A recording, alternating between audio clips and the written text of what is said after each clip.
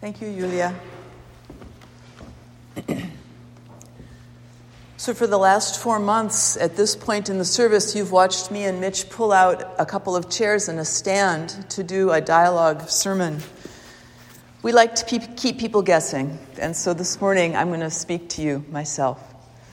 And I want to start by telling you a true story of something that happened to me about 25 years ago when we were living in a very small town in the Adirondacks in upstate New York. There was a knock on our front door one evening, and when I opened the door, there was a woman, maybe in her mid-30s, who told me that she was the grand niece of a woman whose funeral I had officiated at a couple of weeks before. And she said to me, "I want to learn about God. Could you teach me?" Well, this does not usually happen. Even if you're a pastor, this does not usually happen. So I invited her in, of course. I set our infant son down on the floor with some blocks, and she and I sat on the couch. And she started to tell me how she had been raised by an atheist family, and there had not been any spirituality in her background. She had gone on to college, had become a successful lawyer. Her life was going fine, but something was missing, and she couldn't quite put her finger on it. And she'd tried going to a couple of churches, but that hadn't really done it either.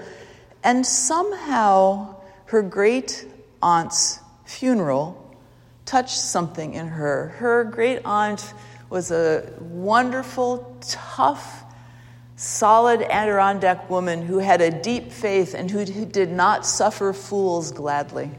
And her funeral was a great celebration of her life and her participation in the church. So this young woman, who I'll call Eileen because that's not her name, wanted to see what she could learn. So I gave her a Bible and suggested that she read the first 7 chapters of the book of Matthew and then come back in a couple of weeks and we'd talk about it. So she came back 2 weeks later, and I asked her what she thought of what she'd read, and she said, "This Jesus is interesting." Indeed. But he doesn't really mean what he said, right? Like, love your enemies. He didn't really think that we were literally going to do that. And I said, "Well, actually, I think he did." She's like, "Okay." And we talked. And then I gave her some more chapters, and she went back and read those. And over the next couple of months, we met every couple of weeks to talk about what she'd read. She read those Gospels with a lawyer's eye, and she came in with tough questions, and I did the best I could to give her honest and what I hoped were real answers.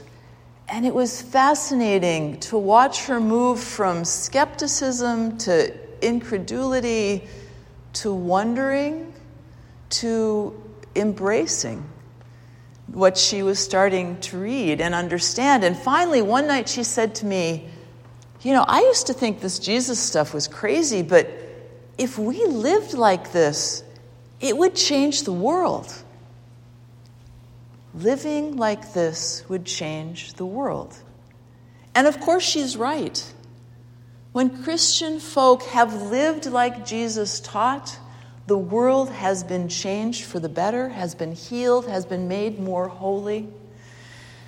When Christian folk have not lived as Jesus taught, but have claimed all along to still be Christian, it has done immense amounts of damage in the world, and damage to the reputation of God and the gospel in the process. Having said that, living like this changes the world.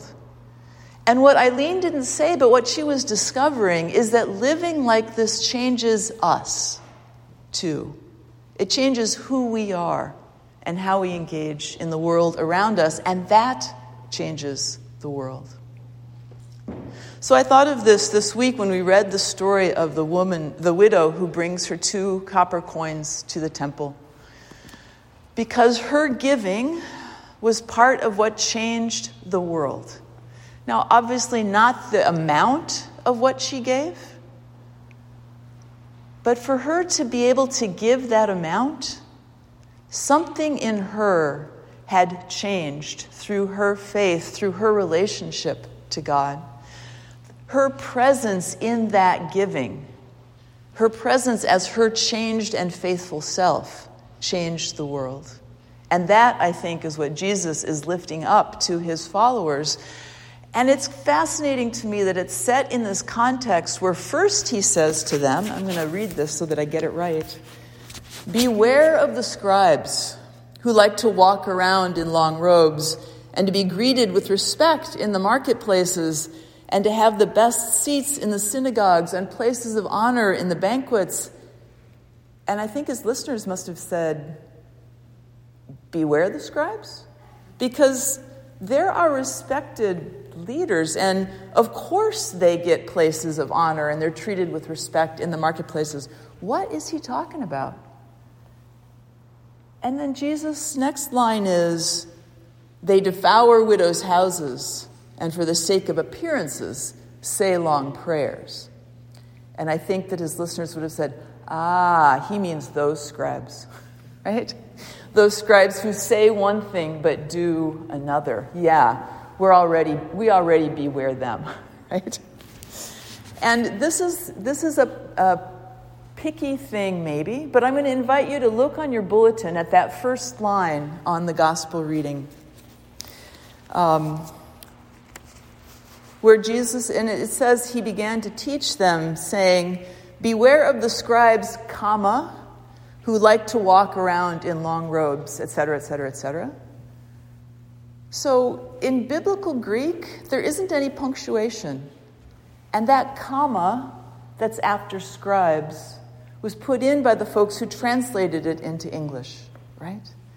And there are biblical commentators, and I would agree with them, that say that comma maybe doesn't belong there.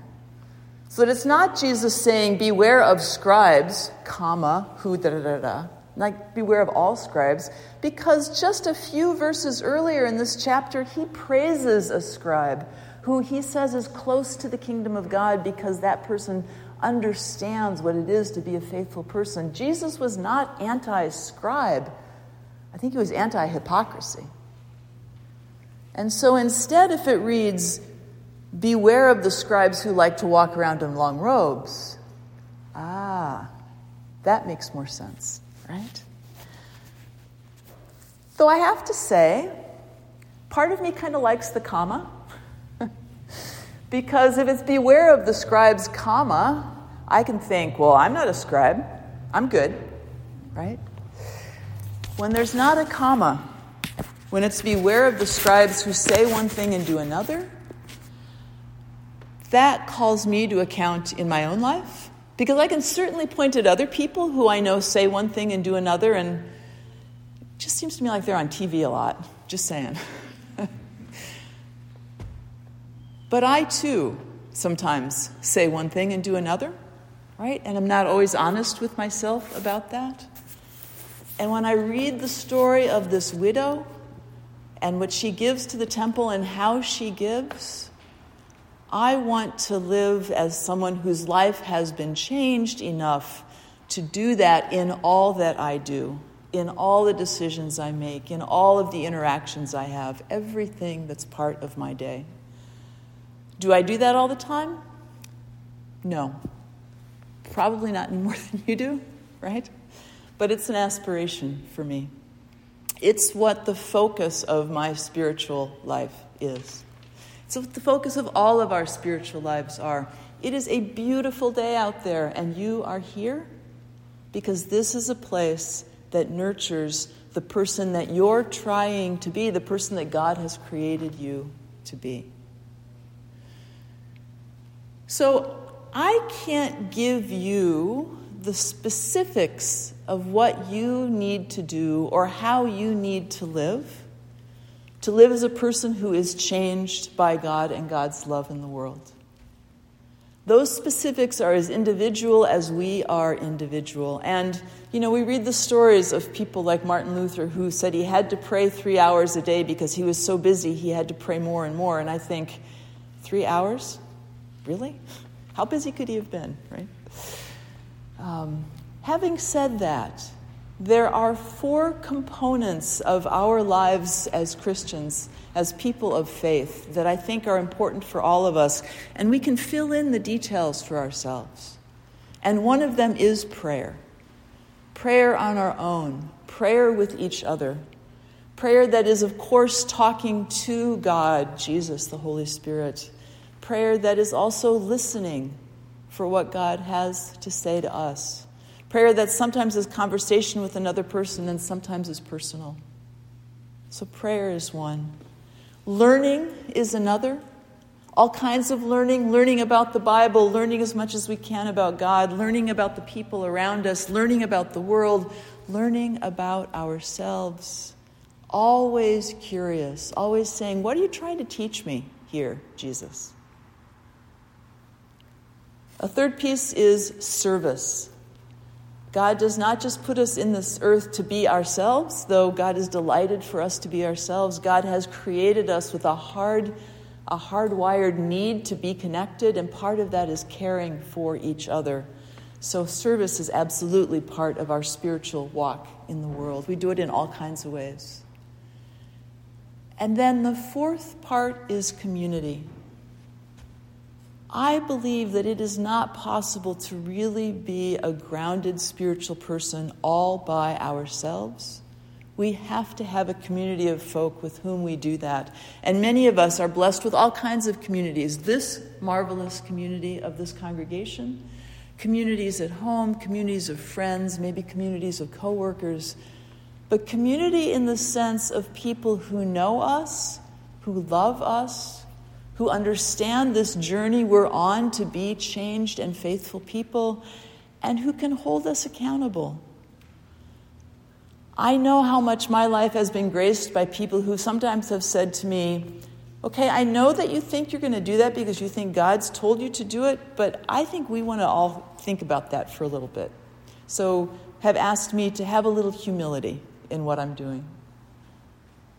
I also know there have been times when community has said to me, that thing that you're scared to do, have a little less humility, have some courage, get up and do it. That is the calling of God for you in this time.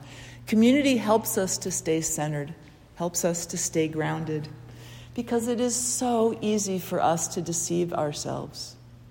It's so easy for us to be those no comma scribes, right?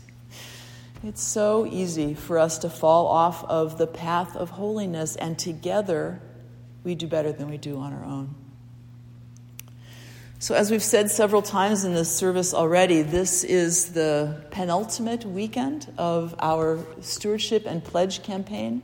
Next Sunday we'll be receiving financial pledges for the 2022 year for this congregation. And of course, those pledges go to help build up this community and all 4 of those aspects of a spiritual life. The kind of prayer that we do with each other, learning about prayer and about being people of faith, learning about Scripture, being together in service in this community and around the world, and building up this body of Christ, this community in the world. That is what that is about.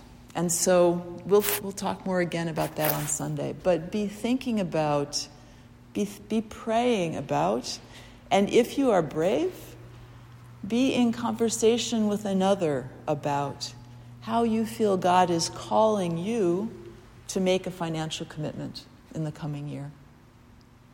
I want to say one more thing about Eileen. After we'd been meeting together for a while, she started coming to our little congregation in the Adirondacks. The whole building would fit in this sanctuary. It was a little congregation. And they welcomed her in, much as in the way that you all do. They welcomed her in with warm and loving arms and helped her in her journey. And a few months later, she asked if she could be baptized. And I love to do baptisms in living water, if at all possible. So one Sunday, we all trooped out of the sanctuary and down to the creek that ran behind that church, the Mill Creek, and she waded into the creek to be baptized with me.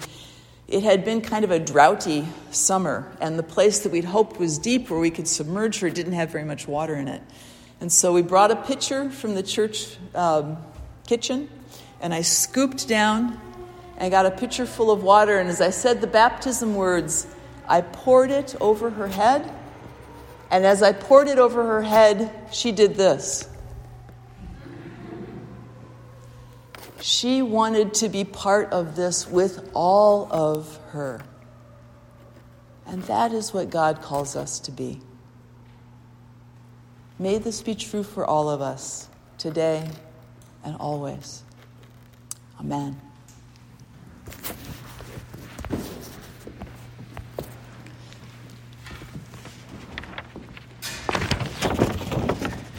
Our next hymn is 2174.